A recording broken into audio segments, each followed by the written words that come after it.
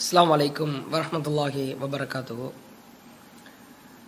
इन्नल हम्दलिल्लाह नहमदुहु व नस्तईनुहु मै यहदिहिल्लाहु फला मुदिल्ल लहु व मै युद्लिल फला हादिय लहु व अशहदु अन ला इलाहा इल्लल्लाह व अन्ना मुहम्मदन अब्दुहु व रसूलुहु अम्मा बअद। अल्लाहुम्मा सल्लि अला मुहम्मदिन व अला आलि मुहम्मद कमा सल्लैत अला इब्राहीम व अला आलि इब्राहीम इन्नका हमीदुम मजीद। अल्लाहुम्मा बारिक अला मुहम्मदिन व अला आलि मुहम्मद कमा बारकत अला इब्राहीम व अला आलि इब्राहीम इन्नका हमीदुम मजीद। கண்ணியத்திற்குரிய எல்லாம் வல்ல ஏக இறைவனின் அடியார்கள, அல்லாஹுவின் மகத்தான பேரருளால் அருள் பொங்கும் புனிதம் நிறைந்த ரமலான் மாதத்தில் சிறப்பு சொற்பொழிவு நிகழ்ச்சியில அல்லாஹுவின் அருளை எதிர்பார்த்தவர்களாக பங்கெடுத்திருக்கிறோம். மகத்தானவர்களின் மகத்தான வரலாறுகள் என்ற தலைப்பின் கீழாக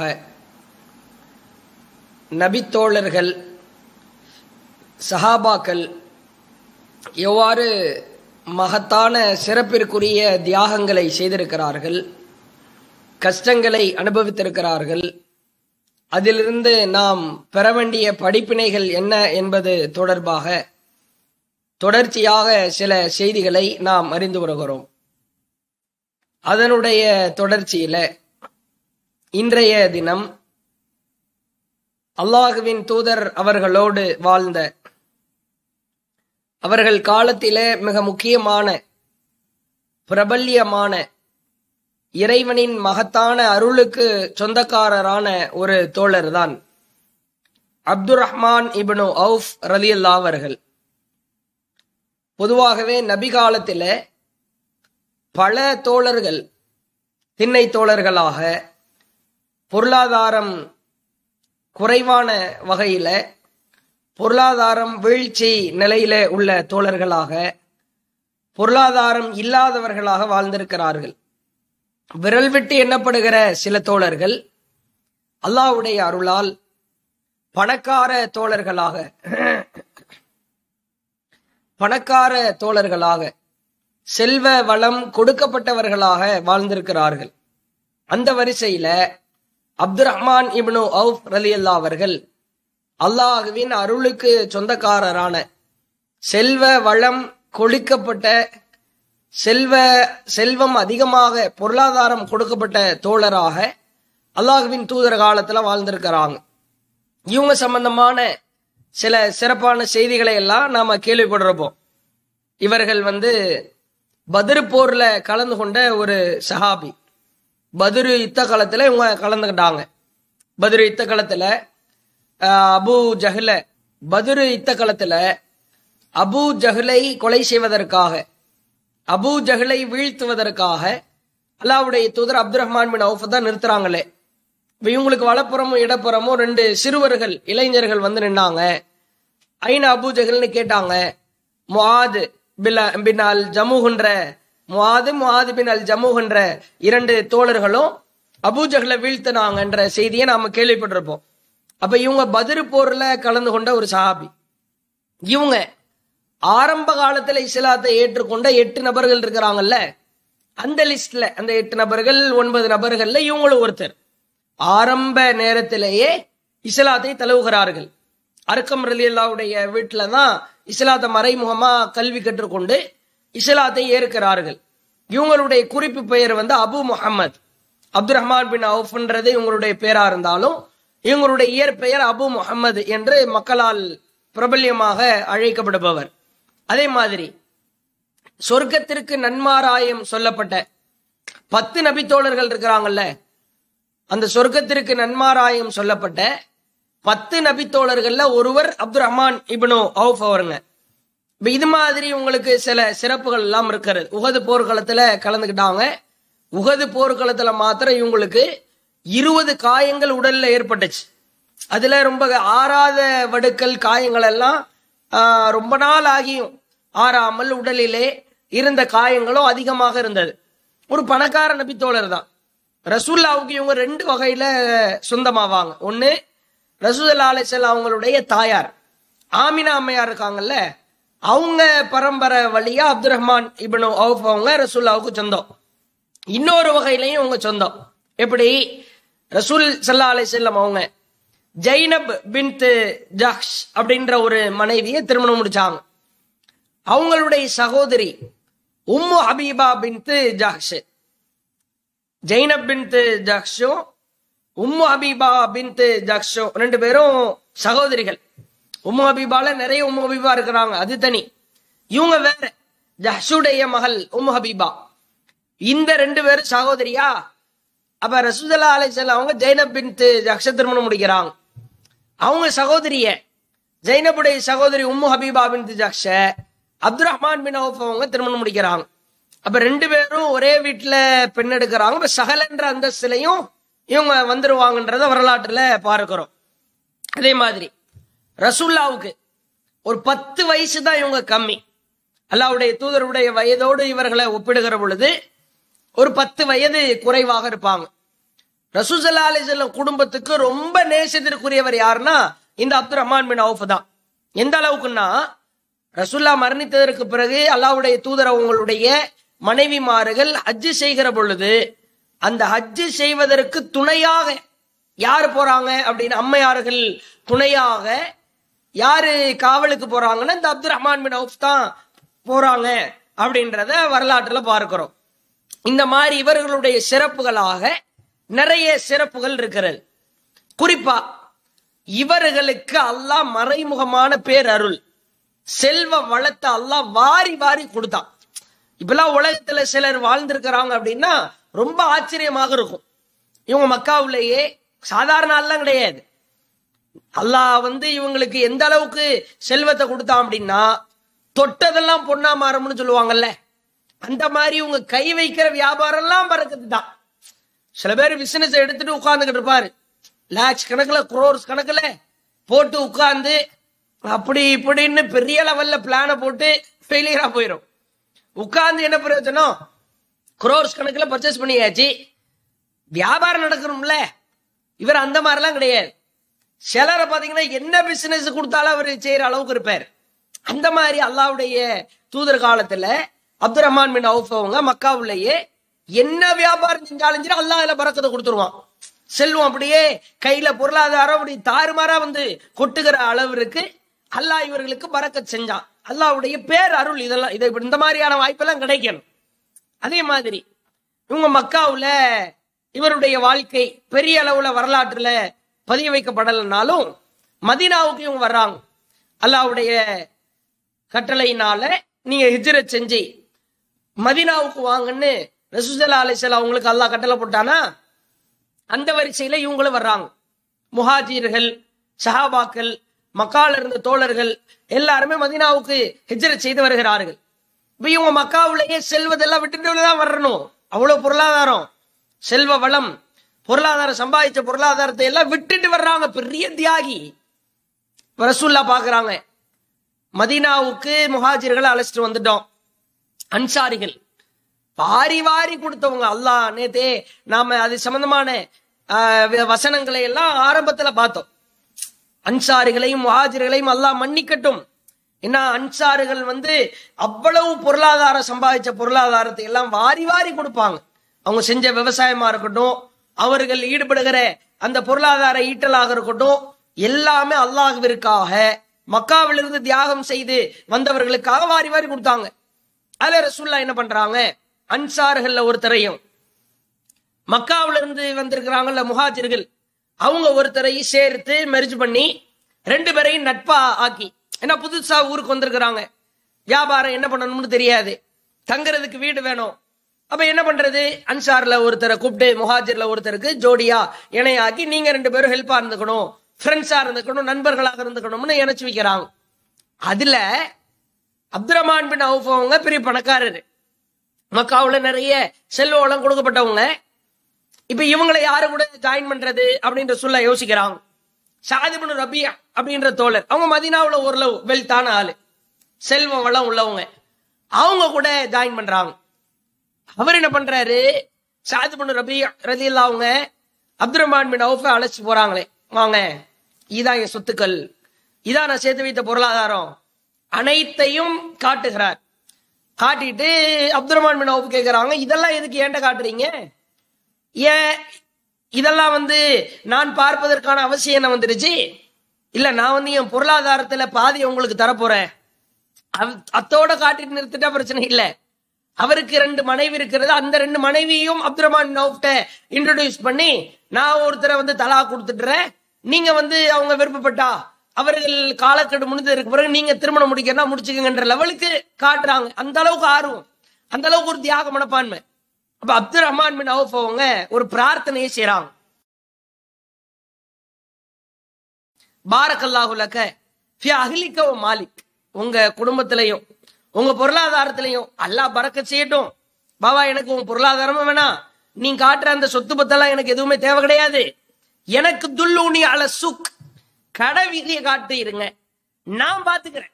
பொருளாதார ரீதியா காசு பணத்தை திரட்டுறதெல்லாம் நீங்க கடையை காமிச்சிட்டா போதும், நான் பாத்துக்கிறேன்றாங்க.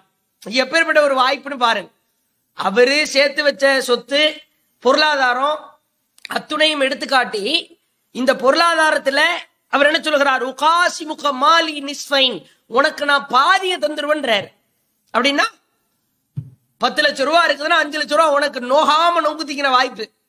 சூப்பரா உட்கார்ந்து கால் மேல கால் போட்டு, நம்மளாம் அப்படித்தானே ஆசைப்படுவோம். பாதி சொத்தை கொடுக்கறோம்னா என்ன, இவ ஆளை பார்த்தா நம்ம கிண்டல் கேலி செய்வோம். பாதி சொத்து கிடைக்குதா, வந்த உடனே ஏழையா இருப்போம்னு பார்த்தோம், ஒண்ணுமில்லாம இருப்போம்னு பார்த்தோம், வந்த உடனே பாதி சொத்து அடிக்குதப்பா, அப்படியா அந்தந்த சொத்தெல்லாம் எனக்கு கொடுத்துருங்கன்னு வாங்கிட்டு போயிடுவோம் நம்மளா இருந்தா. அவர் என்ன பார்க்கிறார்? அல்லாஹ் உனக்கு பரக்கத் செய்யட்டும். இந்த மாதிரி நமக்கு ஒரு வாய்ப்பு கிடைக்குது. திடீர்னு நமக்கு கிட்ட ஒரு 10 லட்சம் ரூபாய் பணத்தை கொடுத்து வச்சு எங்க பாய் அப்படின்னு ஒருத்தர் கொடுக்குறாரு. உடனே வாய பழந்தெல்லாம் வாங்கிடக்கூடாது. அவருக்காக துவா செய்யணும். அல்லாஹ் உனக்கு பரக்கத் செய்யட்டும், நீ எனக்கு தரணும்னு நினைக்கிற, உனக்கும் பொருளாதாரத்துக்கும் அல்லாஹ் பரக்கத் செய்யட்டும்னு சொந்த உழைப்புல என்னதான் இருந்தாலும் வாங்குற கையை விட கொடுக்கிற கை தானே சிறந்தது. அல்யதில் ஊலியா கைருமில் சுஃப்லா, கொடுக்கும் கைதான் வாங்குகிற கையை விட சிறந்ததுன்னாங்க ரசூலுல்லாஹ். வாங்குற சிந்தனையிலேயே இருக்கக்கூடாது. அது ரொம்ப நிர்பந்தம் கஷ்டம்னா பிரச்சனை கிடையாது, அது தனி நிர்பந்தத்துக்கு. நம்ம உழைச்சு சாப்பிடணும். உழைத்து சாப்பிட்டாலும் குறைவாக சாப்பிட்டாலும் அல்லாஹ் அதுல பரக்கத் செய்வான். அப்ப கடை விதியை காட்டுங்க அப்படின்றாங்க. கடை விதி காட்டப்படுகிறது. கடையில போயிட்டு பிசினஸ் பண்றாங்க. என்னத்தை பிசினஸ் பண்றாங்க? அகிதன் ஓ சமணன், நெய் பாலாடை கட்டி, வேற ஒண்ணுமே இல்ல. நெய்யையும் பாலாடை கட்டியும் பிசினஸ் பண்றாங்க. அந்த பிசினஸ்ல அல்லாஹ் பரக்கத் செஞ்சு சின்னோண்டு ஒரு தங்கம் இந்த மாதிரி ஒரு பிஸ்கட் மாதிரி அல்லாஹ் அதுல இருந்து பரக்கத்தை கொடுத்துட்டான்னா பாருங்களேன். நெய் பாலாடை கட்டியில தங்கத்தை அல்லாஹ் கொடுக்குறான். அதுல பொருளாதாரத்தை குறிப்பிட்ட நாட்கள்ல உடனே சம்பாதிச்சுட்டாரா? ஒரு தங்க சின்னோண்டு ஒரு தங்க கட்டி மாதிரி கிடைச்சிருச்சா, உடனே திருமணம். பாருங்களேன், அந்த மாதிரி ஒரு வரிசையில சில பேர்லாம் பாத்தீங்கன்னா நல்லா சம்பாதிச்சிருவாரு. 30 வயசு ஆயிரும், இன்னும் சம்பாதிக்கணும், இன்னும் சம்பாதிக்கணும், இன்னும் காசு வேணும், பொருளாதாரம் வேணும். எதுக்கு? கல்யாணம் முடிச்சிருக்க மாட்டான். என்ன பாய் திருமணம் முடிக்கலையா, மேரேஜ் பண்ணலையா?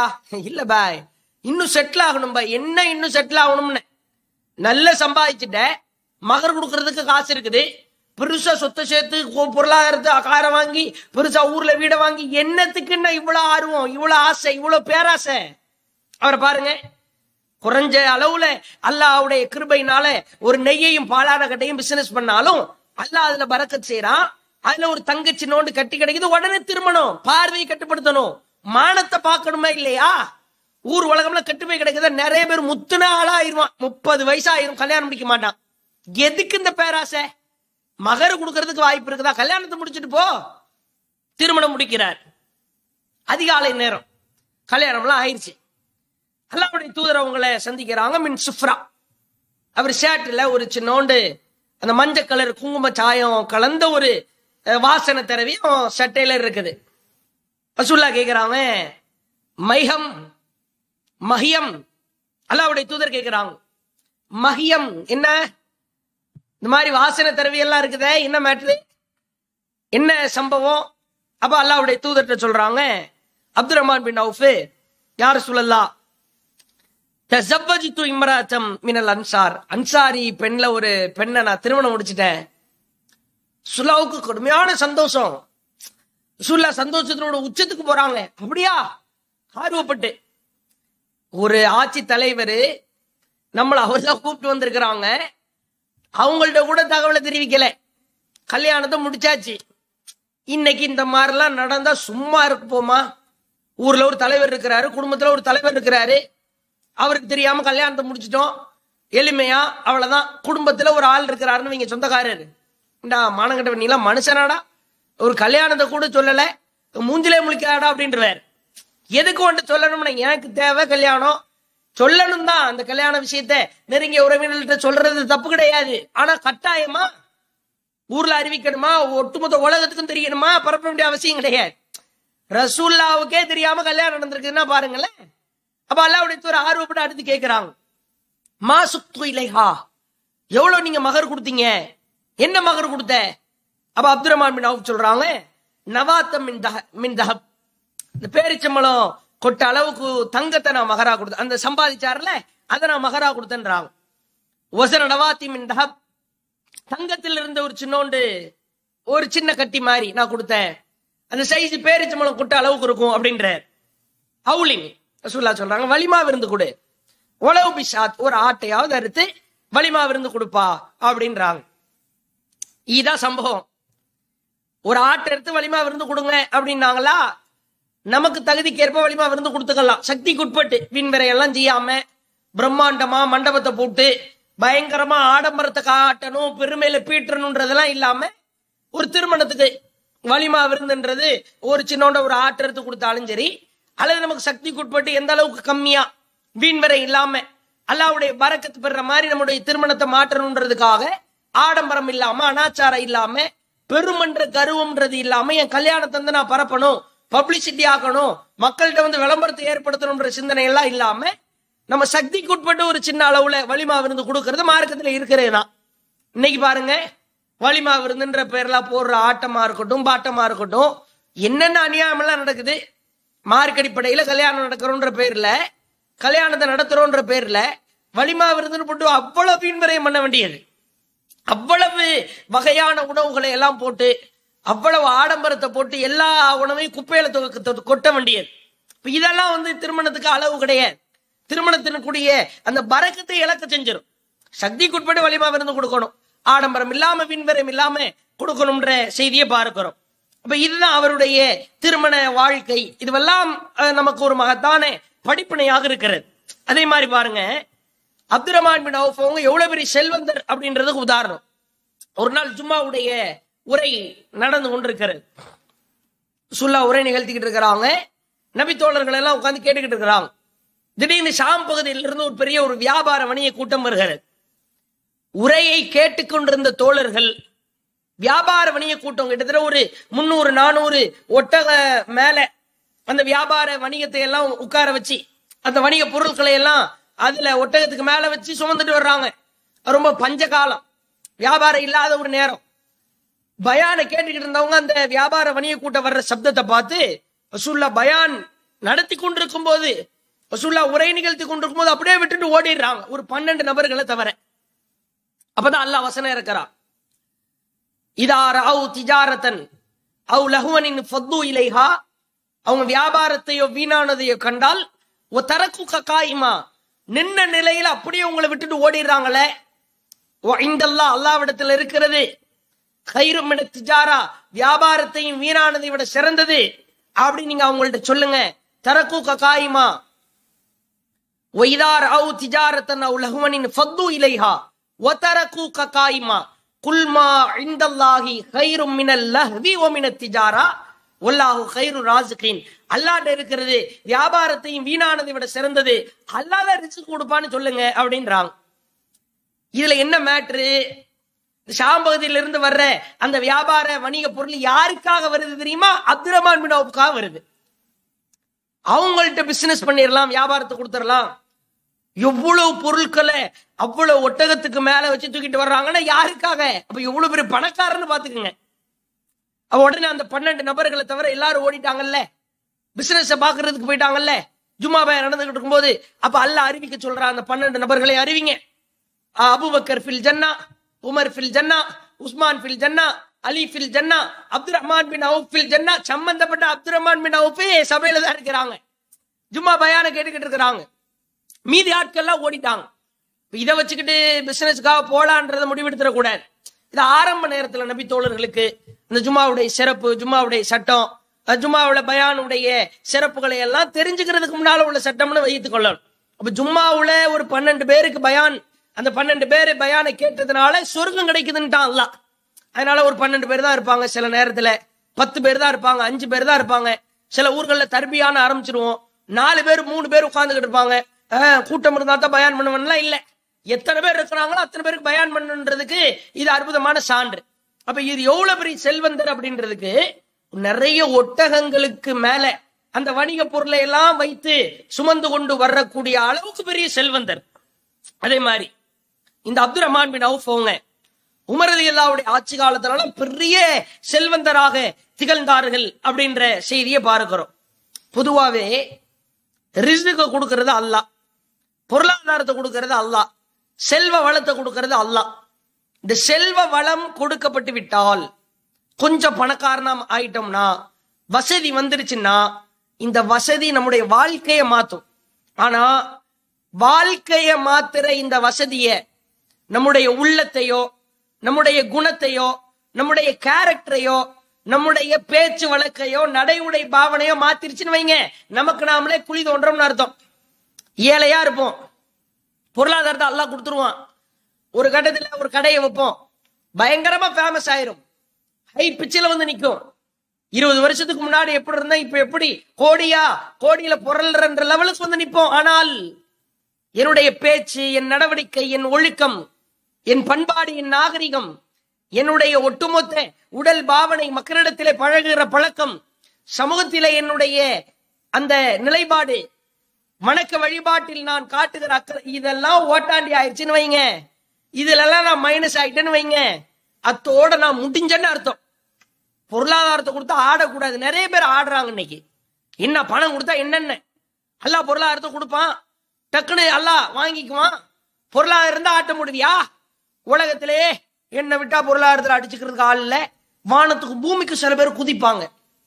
சிலர்லாம் பாத்தீங்கன்னா இந்த ஏழைகள்கிட்ட ஒரு மாதிரி பழகிறது, பொருளாதாரம் உள்ளவன்ட்ட தான் ஸ்டேட்டஸ் பாக்குறது. சில பேர்லாம் மதிக்கவே மாட்டான், சில பேர் கேவலமா நினைக்கிறது. என்னன்னு பொருளாதாரம் வந்துட்டா அடுத்தவனை மட்டமா நினைப்பியா?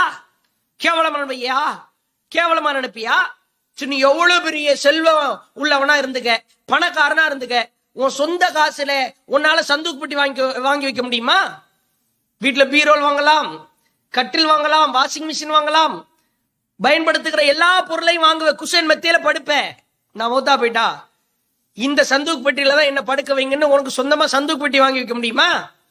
இந்த ஃப்ரீசர் பாக்ஸ்ல என்ன வைங்கன்னு மரணித்ததுக்கு பிறகு வைக்கிற ஃப்ரீசர் பாக்ஸ் உன்னால சொந்தமா வாங்கி வைக்க முடியுமா? என்ன லைஃப், என்ன குழிக்குள்ள தூக்கி தள்ள போறாங்க. போட்டு வச்சிருந்த எல்லா நகையும் தூக்கி குழிக்குள்ள போடுவாங்களா? சேர்த்து வச்ச பணத்தை அள்ளி போடுவாங்களா?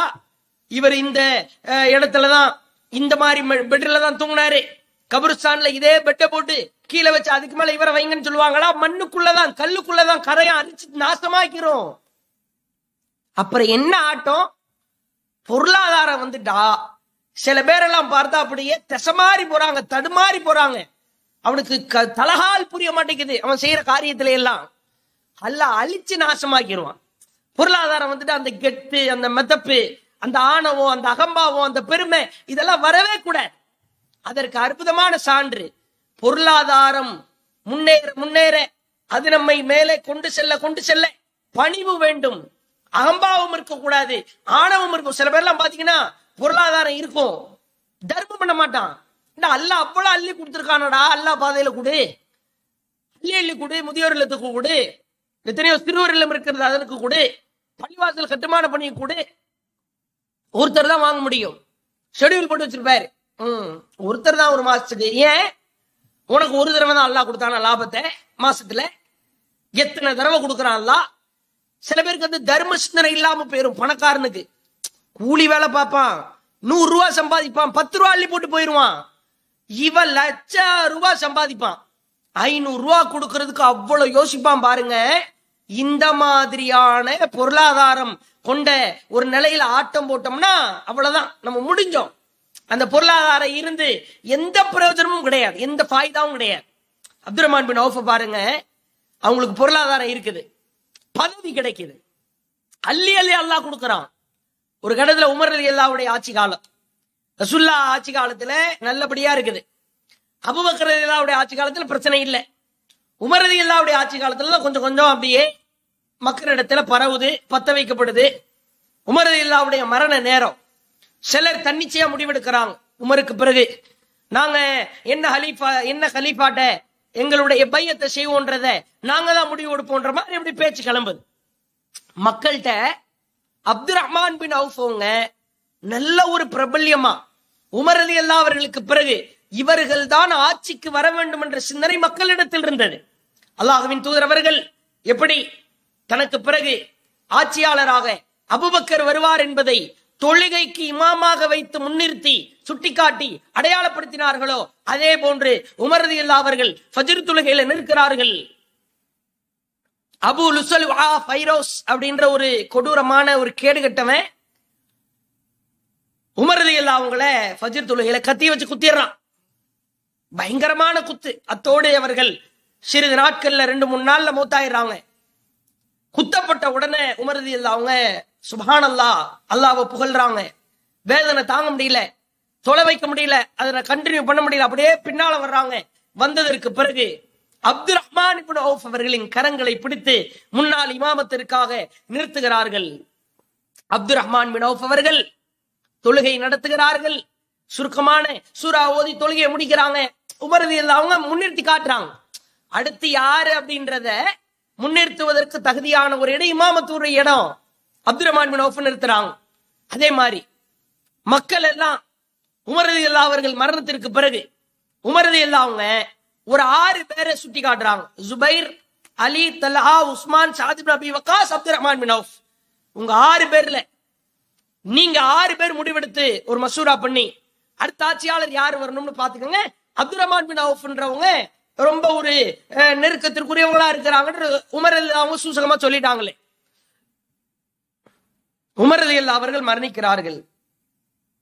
மக்கள் எல்லாம் அடுத்த ஆட்சியாளரா அப்துல் ரஹ்மான் பின் அவுஃப் தான் வருவார் என்று அவர்கள் தங்களுடைய சிந்தனையில உள்ளத்துல பதிய வச்சுட்டாங்களே. இரவு நேரம் அப்துல் ரஹ்மான் பின் அவுஃப் அவர்கள் மிஸ்வர் அவர்களுடைய வீட்டுல வந்து கதவு தட்டுறாங்க. ஒரு நாள் தூங்கிட்டு இருக்கிறார். இவருக்கு தூக்க வரல. அப்துல் ரஹ்மான் பின் அவுஃப் அவங்களுக்கு என்ன தூங்கிட்டு இருக்கீங்க, வாங்க தல்ஹா வீட்டுக்கு போவோம், ஜுபைர் வீட்டுக்கு போவோம், உஸ்மான் வீட்டுக்கு போவோம்னு எல்லாருடைய வீடுகள்லையும் நைட்டோட மசூரா பண்றாங்க. அப்துல் ரஹ்மான் பின் அவுஃப் முடிவெடுத்துட்டாங்க. உஸ்மான் ரலியல்லாஹு அவங்க தான் அடுத்த ஆட்சிக்கு தகுதியான ஆளு. காலையில மக்கள்கிட்ட நம்மளே அறிவிச்சிருவோம்னு. காலை நேரம் ஃபஜ்ர் தொழுகை முடிகிறது. அப்துல் ரஹ்மான் பின் அவுஃப் அவர்கள் படை சூழ மக்கள் எல்லாம் நின்று கொண்டிருக்கிறார்கள். அப்துல் ரஹ்மான் பின் அவுஃப் அறிவிக்கிறாங்க, இப்போது நான் ஆட்சியாளரை அறிவிக்க போறேன். மக்கள் எல்லாம் அவங்க பின்னால வந்துட்டாங்க. ஆட்சியாளரை அறிவிக்க போறேன்னு சொன்னதுதான் தாமதம். மக்கள் எல்லாம் அப்துல் ரஹ்மான் பின் அவுஃப் அவர்கள் பின்னால் வந்து நிற்க, ஆஹா நிலைமை சரியில்லையே, அடுத்தறிவிக்கிறார். இப்போது நான் உஸ்மான் அவர்களை அடுத்த கலீஃபாவாக நாம் தேர்வு செய்ய போகிறோம், அதற்கு நான் முதலாவதாக பையத் செய்ய போகிறேன்னு உஸ்மான் ரலியல்லாஹு அவங்க கையில அப்துல் ரஹ்மான் பின் அவுஃப் அவங்க பையத் செய்ய. மக்களுக்கு எல்லாம் ஒண்ணும் புரியல. சரி, அப்துல் ரஹ்மான் பின் அவுஃப் நம்ம நேசத்திற்குரிய ஆளு, அவங்கதான் ஆட்சிக்கு வரணும்னு நினைச்சோம். அவங்களே உஸ்மான தேர்வு செய்யும் போது நம்மளும் போய் பையத் செஞ்சிருவோம்னு அனைத்து மக்களும் பையத் செய்தார்கள். சுப்ஹானல்லாஹ். இன்னைக்கெல்லாம் பாருங்க, பணம் இருந்தா பதவி தானா வரணும்னு ஆசைப்படுறான். அவரை போடு, அவர் தான் பணம் இருக்கிறவரு, மால்பாட்டி, எப்ப கேட்டாலும் என்ன போய் கேட்டாலும் தருவாருன்ற மாதிரி கூட, ஆனா தரல மாட்டார். ஒரு சில இடங்கள்ல விதிவிலக்கு இருக்கலாம். பணம் இருந்தா பதவி இருக்கணும். நம்ம தான் கெத்து. தலைவரா, பொருளாளரா, ஊர் தலைவரா, ஜமாத் தலைவரா, மக்களை வழி நடத்துற ஒரு ஆளா, நான் தான். பணம் இருக்குல்ல, பதவி தன்னை தேடி விடுகிறது. துச்சமாக மதிக்க தூக்கி எறிகிறார். வேண்டாம், பதவி வேண்டாம், எனக்கு பதவி வேண்டாம். எப்பேற்பட்ட வாழ்க்கைன்னு பாருங்க. பணம் இருந்தா ஆடக்கூடாது, பதவி வரும், ஆனாலும் அதை எனக்கு வேண்டாம் என்கிறார். ஒரு கட்டத்துல ஏன் மக்கள்லாம் ஆசைப்பட்டாங்களே, இவர் தான் ஆட்சியாளர் அறிவிச்சா மக்கள்லாம் ஒத்துக்கொண்டிருப்பார்களே. பாருங்கள், இவர் தன்னுடைய பொருளாதாரம் கடைசி காலகட்டம் வாரி வாரி கொடுக்கிறார் எல்லா நேரத்திலையும். அப்துல் ரஹ்மான் இப்னு அவுஃப் அவர்கள் அல்லாஹ்வின் தூதருடைய மனைவி உம்மு சலமாட்ட வர்றாங்க. என்கிட்ட 40,000 திர்ஹம் இருக்குது, தீனார் இருக்குது, என்ன பண்றது? 20,000 தீனார ஏழைகளுக்கு தர்மம் செஞ்சிருங்க. 20,000 தீனாரை உங்க குடும்பத்துக்கு கொடுத்துருங்க. உடனே 20,000 தீனாரை ஏழைகளுக்கு தர்மம் செய்கிறார். கிட்டத்தட்ட 32 லட்சம் ரூபாய் இருக்கிறது. 1000 ஒட்டகம் வாங்குறாரு, 3000 ஆடு வாங்குறாரு, 100 குதிரை வாங்குறாரு. அனைத்தையும் அல்லாஹ்வின் பாதையிலே தர்மம் செய்கிறார். அல்லாஹ்விற்காக கொடுத்து விடுகிறார். இதெல்லாம் உங்க வாழ்க்கையில் நடந்த சம்பவம். அதே மாதிரி 1000 குடும்பங்களை அடிமையிலிருந்து விடுதலை செய்கிறார். 1000 குடும்பம் தாம் பொருளாதாரத்தை கொடுத்து அடிமையிலிருந்து விடுதலை செய்கிறார். அதே மாதிரி 4 லட்சம் தீனார் அல்லாஹ்வின் தூதர் அவர்களின் குடும்பத்தார் தனக்கு ரொம்ப மிகவும் நேசத்திற்குரியவர் என்பதை அறிந்து கொண்ட அப்துல் ரஹ்மான் பின் அவுஃப் அவர்கள் 4 லட்சம் தீனாரை அல்லாஹ்வின் தூதருடைய குடும்பத்திற்காக தியாகம் செய்கிறார். 20,000 பட வீரர்களுக்கு வாகனத்தை தயார் செய்கிறார். கடைசி கட்டத்தில் கொஞ்சோண்டு காசு இருக்குது, 400 ஒட்டகங்கள் நிரம்ப வியாபார வணிக பொருள் இருக்கிறது, அந்த ஏழைகளுக்கு தர்மம் செய்கிறார். 30 அடிமைகளை விடுதலை செய்கிறார். எவ்வளவு ஒரு தர்ம சிந்தனை! அள்ளி அள்ளி கொடுத்தாரு. அப்துல் ரஹ்மான் பின் அவுஃப் அவர்களிடத்திலே பிற்காலத்திலே வந்த ஒரு தாபி கேட்கிறார், அப்துல் ரஹ்மான் பின் அவுஃப் அவர்களே, அல்லாஹ் உங்களுக்கு அள்ளி அள்ளி பரக்கத்தை கொடுத்திருக்கான், பொருளாதாரத்தை கொடுத்திருக்கிறானே, எப்படி எப்படி அல்லாஹ் இவ்வளவு கொடுத்திருக்கிறான்? ஏதாவது உங்களுக்கு அந்த அல்லாஹ் தந்ததற்கான ஒரு அடையாளம் இருக்கிறதா? ஏதாவது ஒரு காரணம் சொல்ல முடியுமா? அப்ப அப்துல் ரஹ்மான் பின் அவுஃப் அவர்கள் சொன்னார்கள், அல்லாஹ் எனக்கு வாரி வாரி கொடுக்கிறான் என்றால் அதற்கு மிக முக்கியமான ஒரு காரணமாக நான் ஒன்றை நினைக்கிறேன். நான் ஒவ்வொரு நாளும் என்னால் ஆன இயன்ற பொருளாதாரத்தை ஏழைகளுக்கு தர்மம் செய்து விடுவேன். ஒவ்வொரு நாளும் என்னால சாப்பாடு கொடுக்க முடியுமா? சாப்பாடு கொடுத்துருவேன். 10 தீனார் கொடுக்க முடியுமா? கொடுத்துருவேன். 1000 தீனார் கொடுக்க முடியுமா? கொடுத்துருவேன். இது ஒவ்வொரு நாளும் செய்வேன். அல்லாஹ்வுடைய தூதர் சொன்னார்களே, 2 வானவர்கள் வானலோகத்திலிருந்து உலகத்திற்கு வருவார்கள். அதிலே ஒருவர் சொல்லுவார், யா அல்லாஹ், இன்றைய தினம் உனக்காக யார் தர்மம் செய்கிறாரோ அவருடைய பொருளாதாரத்தை நீ அதிகப்படுத்தி பரக்கத் செய் என்று துவா செய்வார். இன்னொருவர் சொல்லுவார், யா அல்லாஹ், இன்றைய தினம் உனக்காக உன் மார்க்கத்திற்காக அதாவது உனக்காக ஏழைகளுக்கு யார் தர்மம் செய்யவில்லையோ அவருடைய பொருளாதாரத்தை நீ அதிகப்படுத்தாதே, பரக்கத் செய்யாதே என்று துவா செய்வார். ஒவ்வொரு நாளும் 2 மலக்குமார்கள் வந்து பிரார்த்தனை செய்வார்கள். எவ்வளவு ஒரு நல்ல பண்பு பாருங்க. டெய்லி என்ற 100 ரூபா தான் இருக்குது, இந்த 10 ரூபா வச்சுக்க. 2000 ரூபா இருக்குது, இந்த 200 ரூபா வச்சுக்க, 500 ரூபா வச்சுக்க. 2 ஏழைக்கு உணவு கொடு. டெய்லி தர்மம் செஞ்சு பாருங்க, நிச்சயமாக அல்லாஹ் நம் வாழ்வில் பரக்கத் செய்வான். இந்த மகத்தான நபித்தோழருடைய வாழ்வில் இருந்து நாம் பெற வேண்டிய படிப்பினை, தொட்டதெல்லாம் பொண்ணா இருக்குது, வாரி வாரி வச்சுக்க. எதை வேணாலும் தான் சம்பாதித்த பொருளாதார சொத்துக்கள் அனைத்தையும் தர்மம் செய்கிறார். தன் குடும்பத்திற்கும் தன்னிறைவோடு பொருளாதாரத்தை சேர்த்து வைத்து விட்டு செல்கிறார். அல்லாஹுவின் அருளால் அவர் கொடுத்த தர்மத்தினால் அல்லாஹ் வாரி வாரி அவருக்கு கொடுத்தான். பதவி ஆசை இல்ல, பணத்துக்கு மேல ஆசை இல்ல, பெரிய அளவுல சேர்த்து வைக்கணும், பொருளாதாரத்தை இன்னைக்கு எவ்வளவு பேங்க் பேலன்ஸ் சேர்த்து வைக்கணும்ன்றத நாம் சிந்தனையாக வைத்திருக்கிறோமே, அது போன்ற எந்த சிந்தனையும் இல்லை. இந்த மகத்தான நபித்தோழர் அப்துல் ரஹ்மான் இப்னு அவுஃப் அவர்களின் வாழ்விலிருந்து நாம் பெறுகிற படிப்பினை, பொருளாதாரத்துக்கு மேல பேராசைப்படாதீங்க. பொருளாதாரம் வருதா, அல்லாஹ்வுடைய பாதையில தர்மம் செய்யுங்க, அள்ளி அள்ளி அல்லாஹ் கொடுப்பான். அதுவே நம் பாவங்கள் மன்னிக்கப்பட நாம் சொர்க்கம் செல்ல அதுவே ஒரு காரணியாக அமையும். பொருளாதாரம் உள்ளவர்கள் பெருமையிலேயோ ஆணவத்திலேயோ கர்வத்திலேயோ ஆட்டம் போடக்கூடாது என்பதை உள்ளத்திலே ஆழ பதிய வைத்துக் கொண்டு இன்ஷா அல்லாஹ் நாளைய தினம் வேறு ஒரு மகத்தான நபித்தோழரின் மகத்தான தியாக வரலாற்று பக்கங்களை புரட்டலாம். வாஹிரு தஅவானா அல்ஹம்துலில்லாஹி ரப்பில் ஆலமீன். அஸ்ஸலாமு அலைக்கும் வரஹ்மத்துல்லாஹி வபரகாத்துஹு.